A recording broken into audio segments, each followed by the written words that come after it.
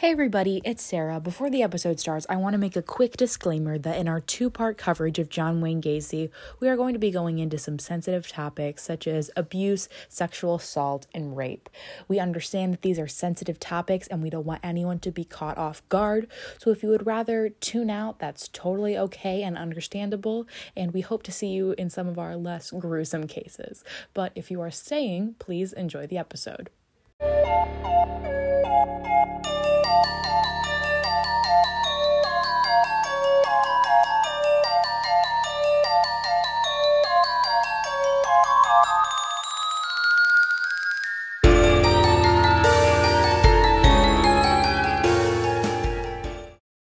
Welcome back, you lovely people out there. I hope you're all doing well. I hope you're all staying home, staying inside, staying safe. For us, this quarantine got extended how long? A while. Like so long. Like end of April? No, even more, to June. Anyway, we're gonna be at home for a long time. So Jesus, my cat just jumped on my laptop. It's fine. Okay. In addition to everybody doing well, hopefully, I would like to make an apology to Art the Clown for covering another clown in his episode debut week. A clown that could not possibly reach up to his caliber. I'm so sorry, Art. We don't mean to do this. We just wanted to cover this guy. And I didn't even think of being the same week as we did Terrifier. I didn't either, but... Now you get two clowns. That is two more clowns than anyone needs. Correct. So I know people have been wanting more because the cases that we've only covered one officially solved case. But this week, me and Jenna decided we were going to do one of the big ones, one of the big guys up there in infamous serial killing history, Mr. John Wayne Gacy Jr. Ew. I have no patience with clowns, especially I don't either. This clown. Okay, and here's the thing. I thought his whole clown thing was one of his main things when he was serial killing. It's really not. He's called the killer clown, but he didn't kill in a clown costume or anything. He was just a clown for a part of his life. Yeah, he just happens to belong to an unfortunate profession. Yeah. Shall we say? I think the killer clown is not very accurate, but whatever. All right, so let's just get into it. His clown Sona did not play as big of a part as expected. Okay, and on that note about clown sonas, let's get into it so you can hear all about his clown sona. So, on March 17th, 1942, in Chicago, Illinois, John Wayne Gacy Jr. was birthed into the world. What a mistake. He was the second of three children, with Joanne being his older sister and Karen being his younger sister. They were all raised Catholic and sent to Catholic schools. He grew up in a pretty middle-class neighborhood. He wasn't really popular in school, but he was well-liked by his teachers and his coworkers. He had a pretty normal childhood with the exception of his father. As a child, he was very overweight and not athletic, and John Wayne Gacy Sr. was an abusive alcoholic who always despised him. He regularly belittled him and called him things like dumb and stupid and a sissy. He often berated young Gacy and whipped him with a belt. In 1949, Gacy was caught fondling a young girl with another boy, and he was whipped with a razor strop. That same year, he was molested at 7 years old by a family friend and did not tell anyone for fear of being beaten. Despite the abuse, Gacy deeply loved his father and wanted his devotion and attention, which, I mean, okay. Look, as someone without a father, I don't get the whole vibe, but I could understand. I mean, yeah, I guess that makes sense, but it's just all that abuse. It's all disgusting. Well, because in that, like, it's almost worse than him not being there at all, in the sense of, Yeah. like, this is, like, worst case scenario. Yeah. Plus, he baby at this point. Yeah, he hasn't done anything yet, so. And now Right now, I sympathize for him in this point in the timeline. Yeah. But that will go away soon. Yeah, maybe, like, another, like, decade or so. So, Oh, God. like, I feel bad, but, like, the kind of retrospective feel bad where I'm like, could have something to play into why all of this happened. Definitely does. Yeah, for and sure. It's in that sense that I'm like, aw, sucks. But the other part of me is like, well, aw, it gets worse. So when he was 11, he was hit in the head by a swing on a swing set. This caused a blood clot in his brain, which was not discovered until he was 16. From the ages of 11 to 16, he suffered a series of blackouts, which eventually stopped after he was given medication that dissolved the clot. His medical issues persisted because at 17, Gacy was diagnosed with a nonspecific heart ailment. He was hospitalized on several occasions, but an exact cause was never really identified. This plagued him with lifelong obesity and limited his outdoor activity. So Gacy realized he was gay pretty early on in his life. However, at the time, sexuality was a very taboo subject, so he chose to hide away his orientation and pretended to be straight his entire life, which I get. I understand. Like, even now, it's like, even now in these times, it's still a bit of a taboo subject because if you talk to the wrong people about it, you'll get, like, berated and attacked, and it's still not a good situation. Which, knowing what we know with our superpower of hindsight, is quite ironic. So in 1960, at the age of 18, Gacy became involved in politics.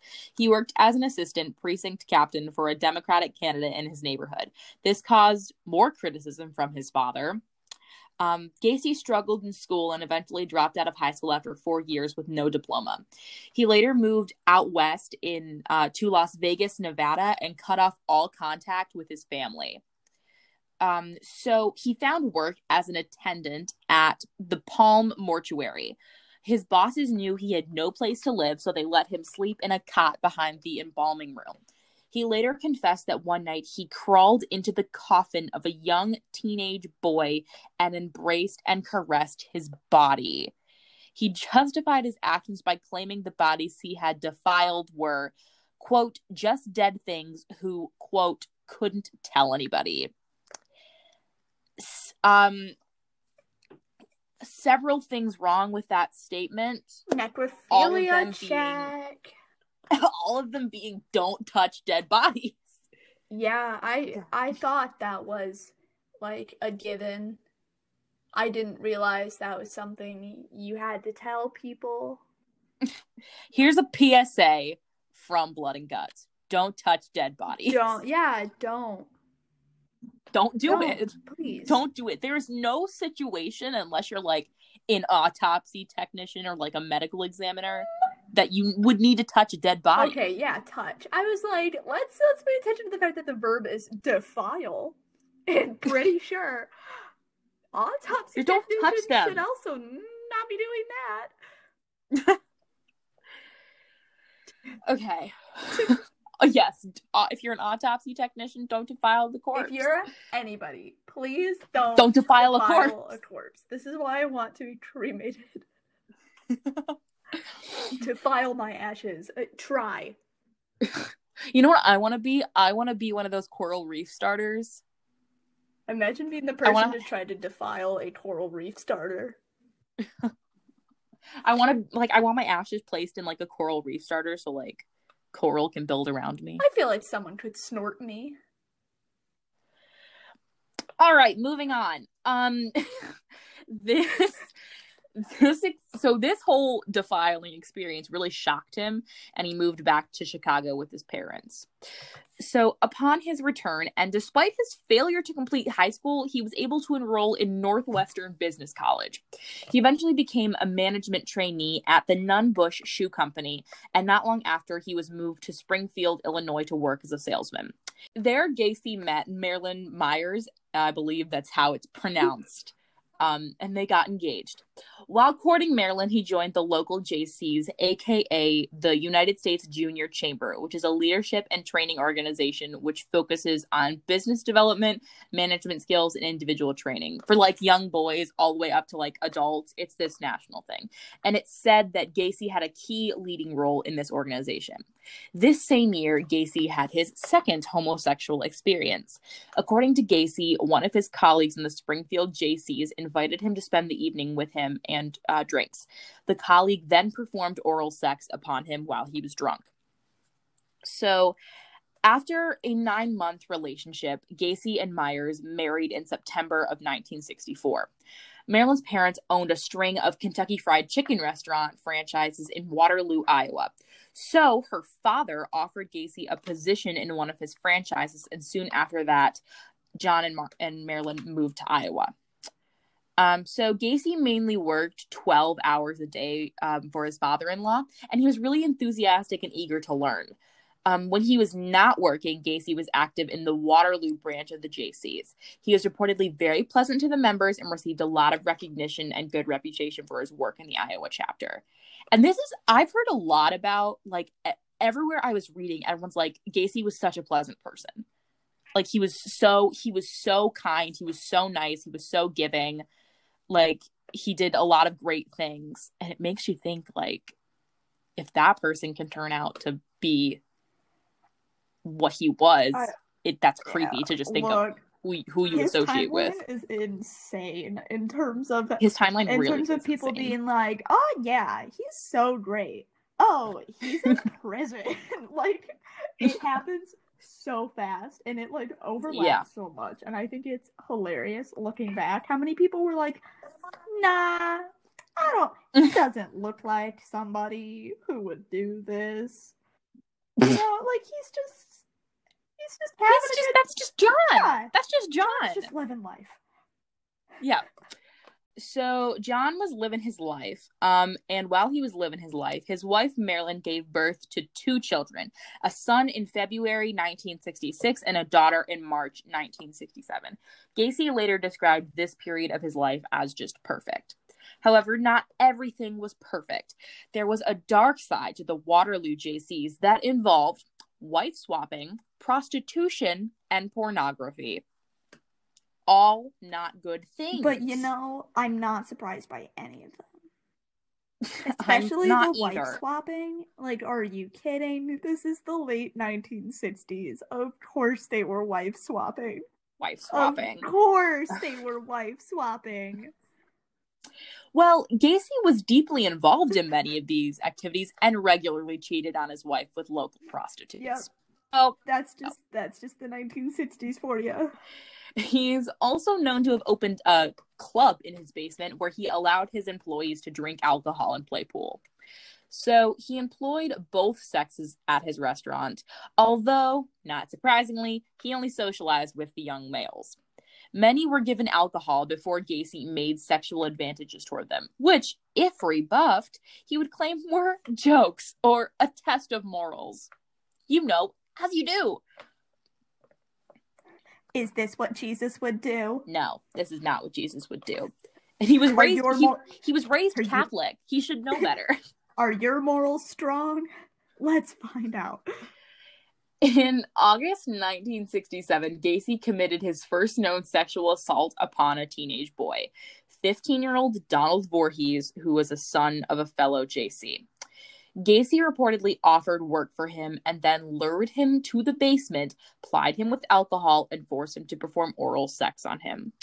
Over the following months, similar assaults were committed by Gacy on several other young boys. On one account, he encouraged a boy to have sex with his wife, like Marilyn, like Gacy's wife, and then forced him to perform oral sex on Gacy. Gacy also tricked several teenagers into believing he was commissioned to conduct homosexual experiments on the grounds of scientific research, and each boy was paid $50. I mean, that's a lot of money.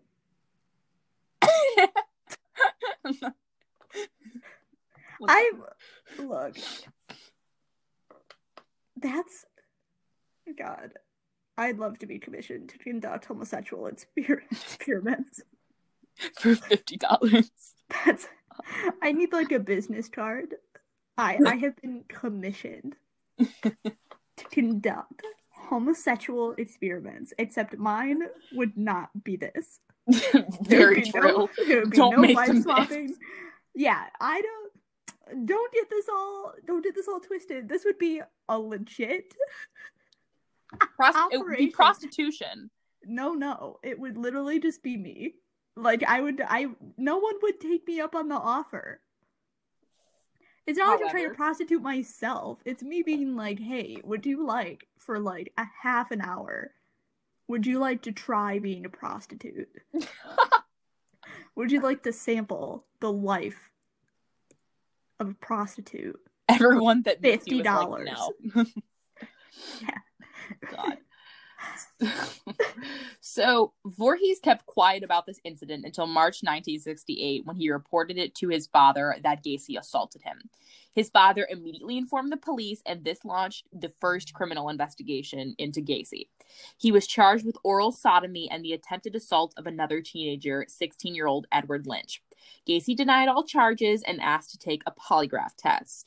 Results came up like generally negative, but it also came up that he was nervous when he was denying the claims, which polygraph tests are nothing to rely on when it comes to indicting a person for a crime anyway. So like whatever, but that's just what the results said. Polygraph tests are really useless. Correct. Yeah. But I do love the fact that he was like, I'd like one of those, please, and then proceeded to not be able to handle it. Can you imagine if he failed? I would have laughed so hard. May I have one polygraph test, please? As I'm sweating like a pool around like my chair, I'm like about to pass out. May I please have a polygraph? I didn't do it. I promise May I didn't. Please have a polygraph test.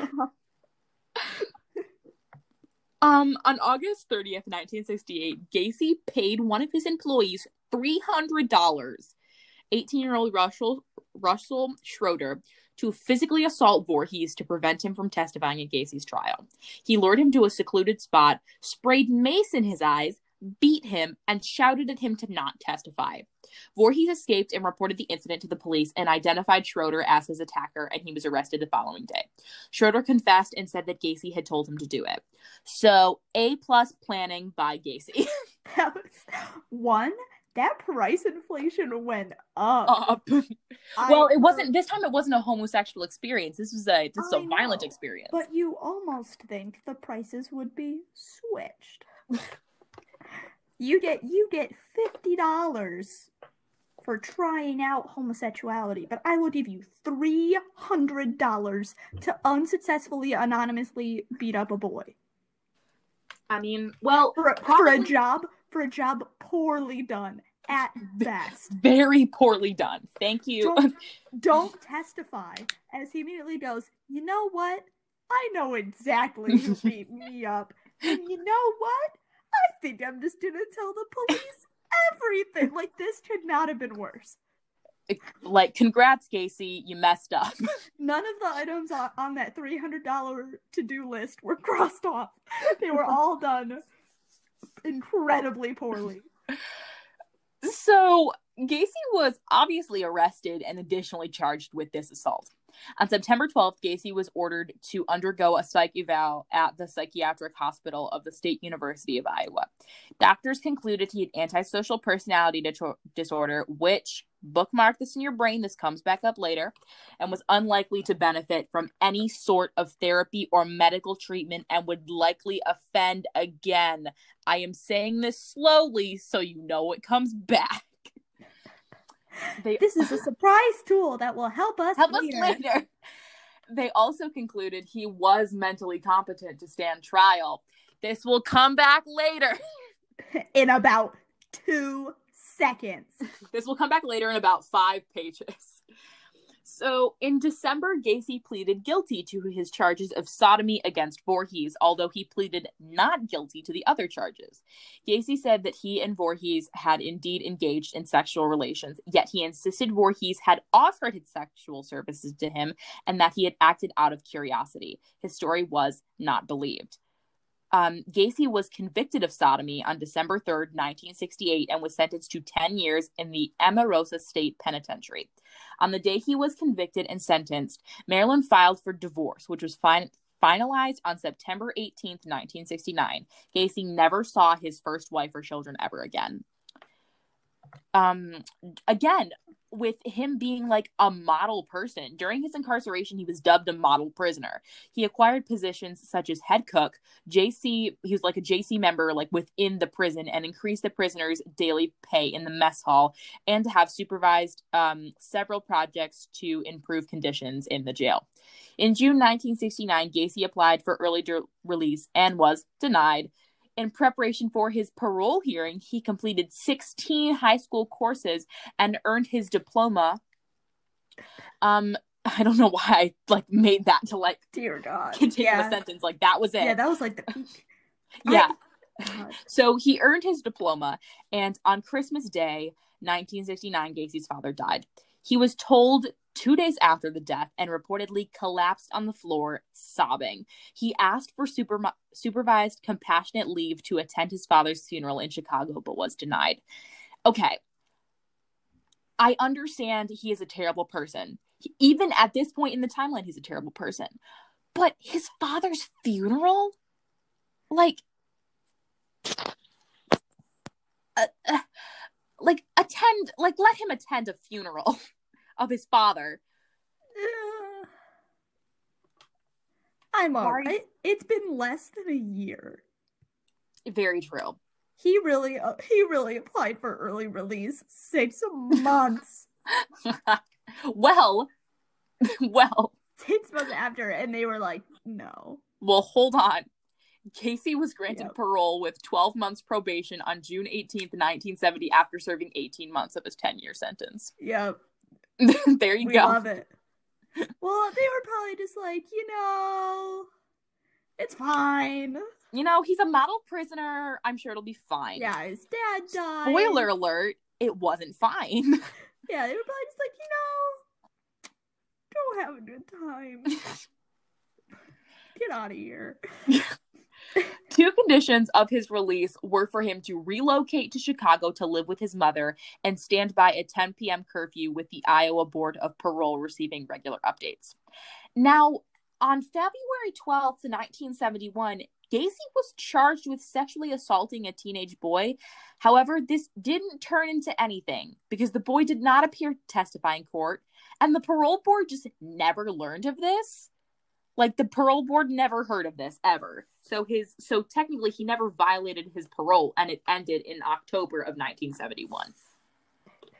So, Great job, Iowa Board of Parole.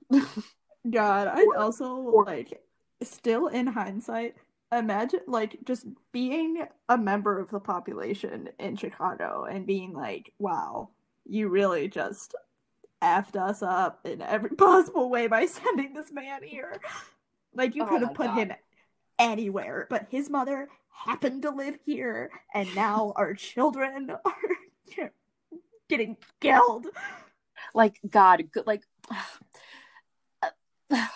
this just infuriates me with all of this stuff going on and all this unfair. It was so close, so many times.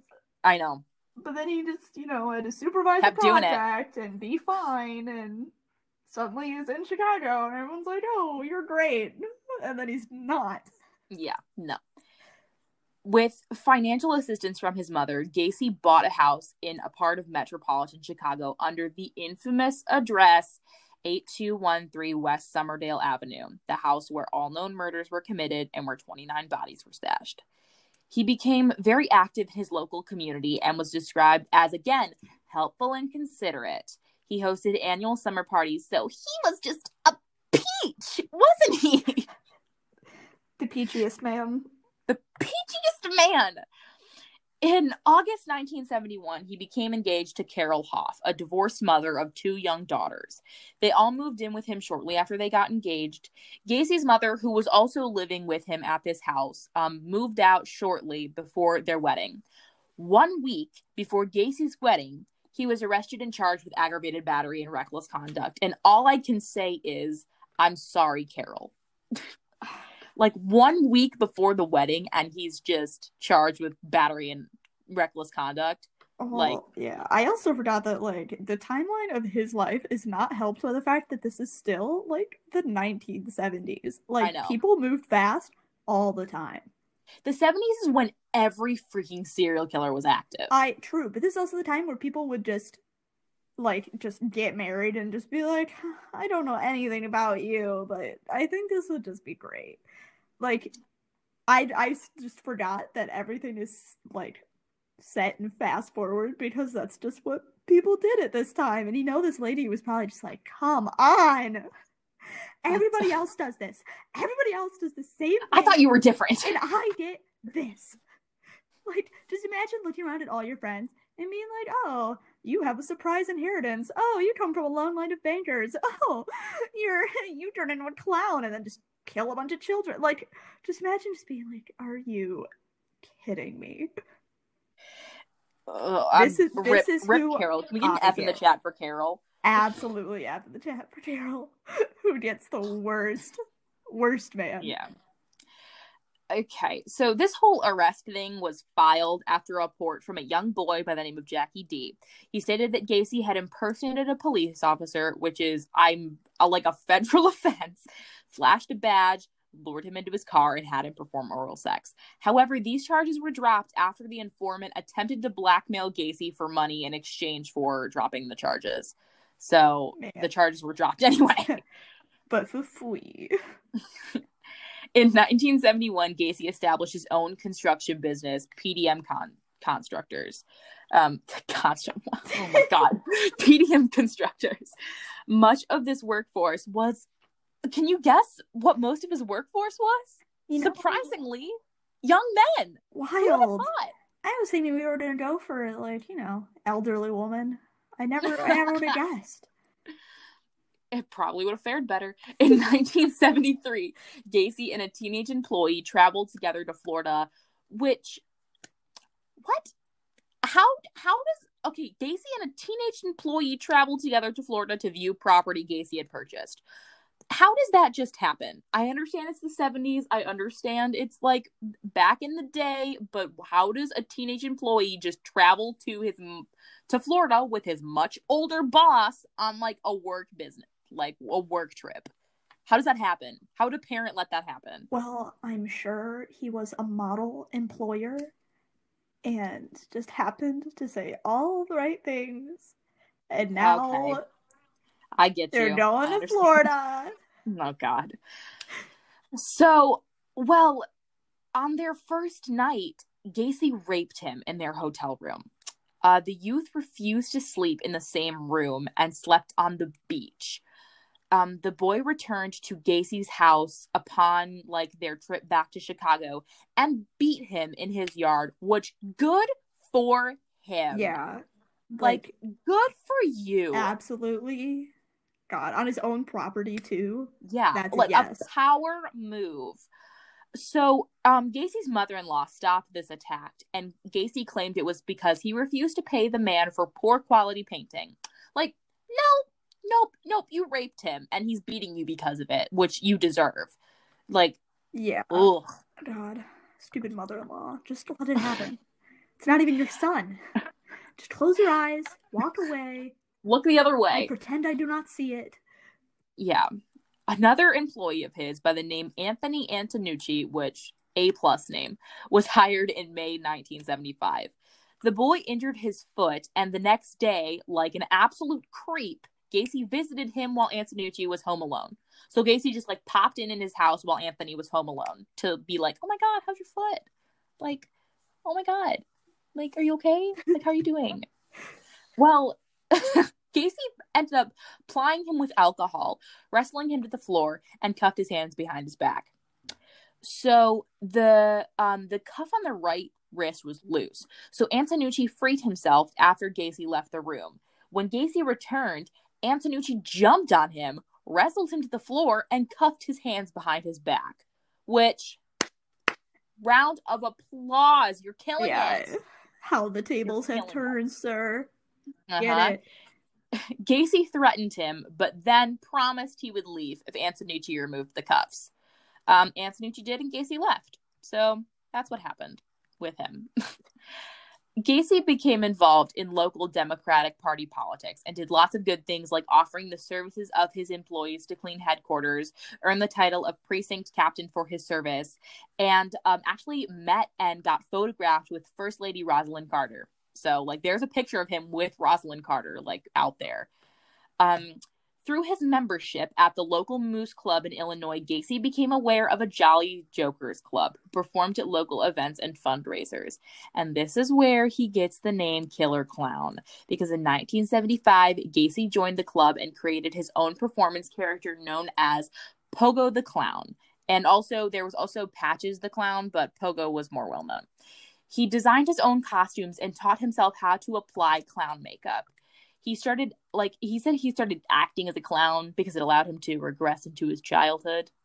But yeah, that's when the gross clown stuff started happening. There are also like a lot of like professional clowns now who like look back and like the way that Gacy apparently did like his mouth makeup with how like pointed it was and sharp. Like apparently that's like not how you're supposed to do it at all. Like you're supposed to leave it with like the rounded edges, so that way it looks so that way it looks like at least semi non-threatening. Because like if you're gonna be performing for children, the fact that he did such a sharp smile, like they're like no, like that. He taught himself how to apply clown makeup, and he just sucked at it. Well, no, because they were like, this is how we know he had like extra underlying issues. It's because no clown does this, like on purpose. I have to laugh. A performing clown doesn't do it because it will freak out children, because when you have that pointed edge, you look like a jack-o'-lantern, and then they're like, oh, you're evil. But apparently with like the rounded edges, they're like, oh, you're happy. Like, I don't know, but I don't like clowns, but apparently they look at his makeup and they're like, oh, you know this man had issues already. I don't even need to know anything else. His mouth, not correct. Everyone has this fear of clowns. I don't really care. I don't have a fear of clowns, but it's... You just don't like them? Well, it's the ones that, like, make their makeup... Like, it's not, like, the over-dramatic ones or anything, but it's the ones, like, in, like, horror movies mainly. But it's the part that, like, it looks like a person, but just not correct enough. And then it's just, like, unsettling. It's not a fear, but it's one of those that's like, there's something wrong with you, and if you step closer to me, I'm going to jump off a bridge. Like, you need to stay over there and look somewhere else, and I will just mind my own business. Okay. I mean, that's fair. Yeah, it's the, like, you're human, and I know that, but I don't like it. Yeah. Do not support. I mean, if you're a clown, if you have a clown sona, and you're listening to this, all power to you. I hope you do the mouth right. But I hope you know that probably more than half of America is terrified of you. Yes. Which? Because Americans are cowards. Moving on. Oh, that. Indeed, ma'am. Anyone who's afraid of clowns is just a coward. I'm calling you out right now. All right, moving on. Us talking about someone called the Killer Clown. If you're afraid of clowns, you're weak. We're already really far. I know we're already at an hour, but I have a lot of stuff to delete, and we're at victims already, and I shouldn't take too long with the trial, so I think we can just keep going. Well, the victims goes down to page 11, right? We're on page 5.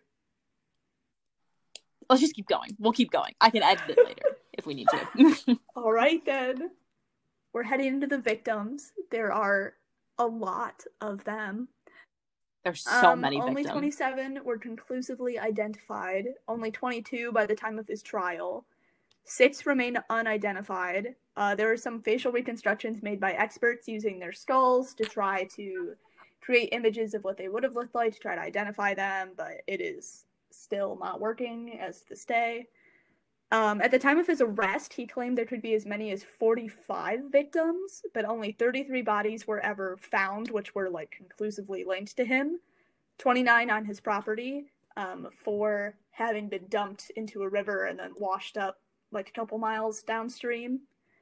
When questioned if there were actually more that they had missed, he just elected to say, "That's for you guys to find out." Thanks. That's not helpful. On May 8th, 1977, the body of 24-year-old Charles Hatula was found drowned in that river. Was originally thought to be linked to Gacy when they were still searching for those like couple extra bodies, but his death was officially ruled accidental. Yeah, I was gonna say Gacy didn't drown his victims. Yeah, like he never drowned them. No, but like they were so desperate to try to find what he like max of 12 other bodies that he just happened to be in the same river, and they were like, "Oh, we got one." Like, check. Yeah. We did it. The first victim, so very first out of both identified and unidentified, is Timothy McCoy. He was the 9th body pulled out of Gacy's home after the police discovered what he'd been doing. Oh my god. I'm gonna post a picture of this crawl space on Instagram.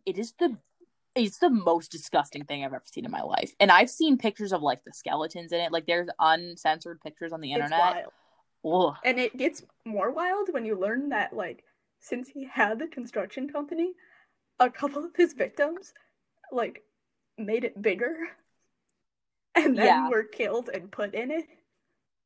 I know. You're like as you read about it, you're just like, no. That's where that's for you. There you are. Oh, God. But anyways, Timothy McCoy, first victim, age 16. He was killed January 3rd, 1972.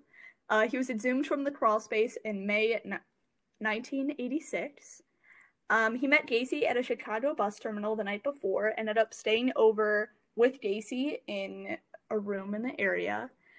He had been making breakfast for Gacy and went upstairs to wake him up, not realizing that he had in his hand still like one of the knives from the kitchen. So he goes to wake him up. Gacy wakes up, sees that he's holding a knife, like kind of like bent at the elbows type thing. So he thinks that he is being attacked. Oh yeah. Like they like wrestle for a little bit. Timothy has absolutely no idea what's going on.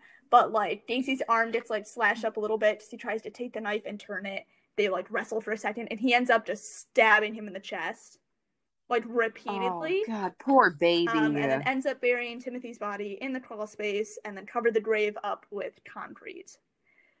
During it, Gacy was like, "This is just what's happening at the moment, and I'm just dealing with it." But afterwards, he had what he called a head-pounding, most intense orgasm he had ever felt. Disgusting. Calling his murder of Timothy McCoy the ultimate thrill. That he will then, for several years, continue chasing. Disgusting. I always think it's interesting that this one is like an accident.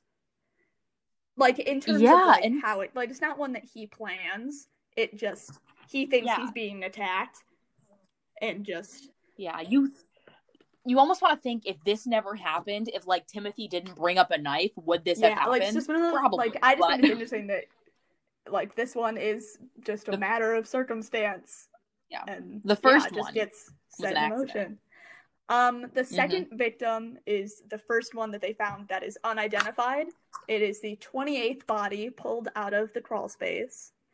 Thought to be between the ages of 14 to 18, a white male with medium brown hair, who disappeared between January 3rd, 1972 and July 31st in 1975.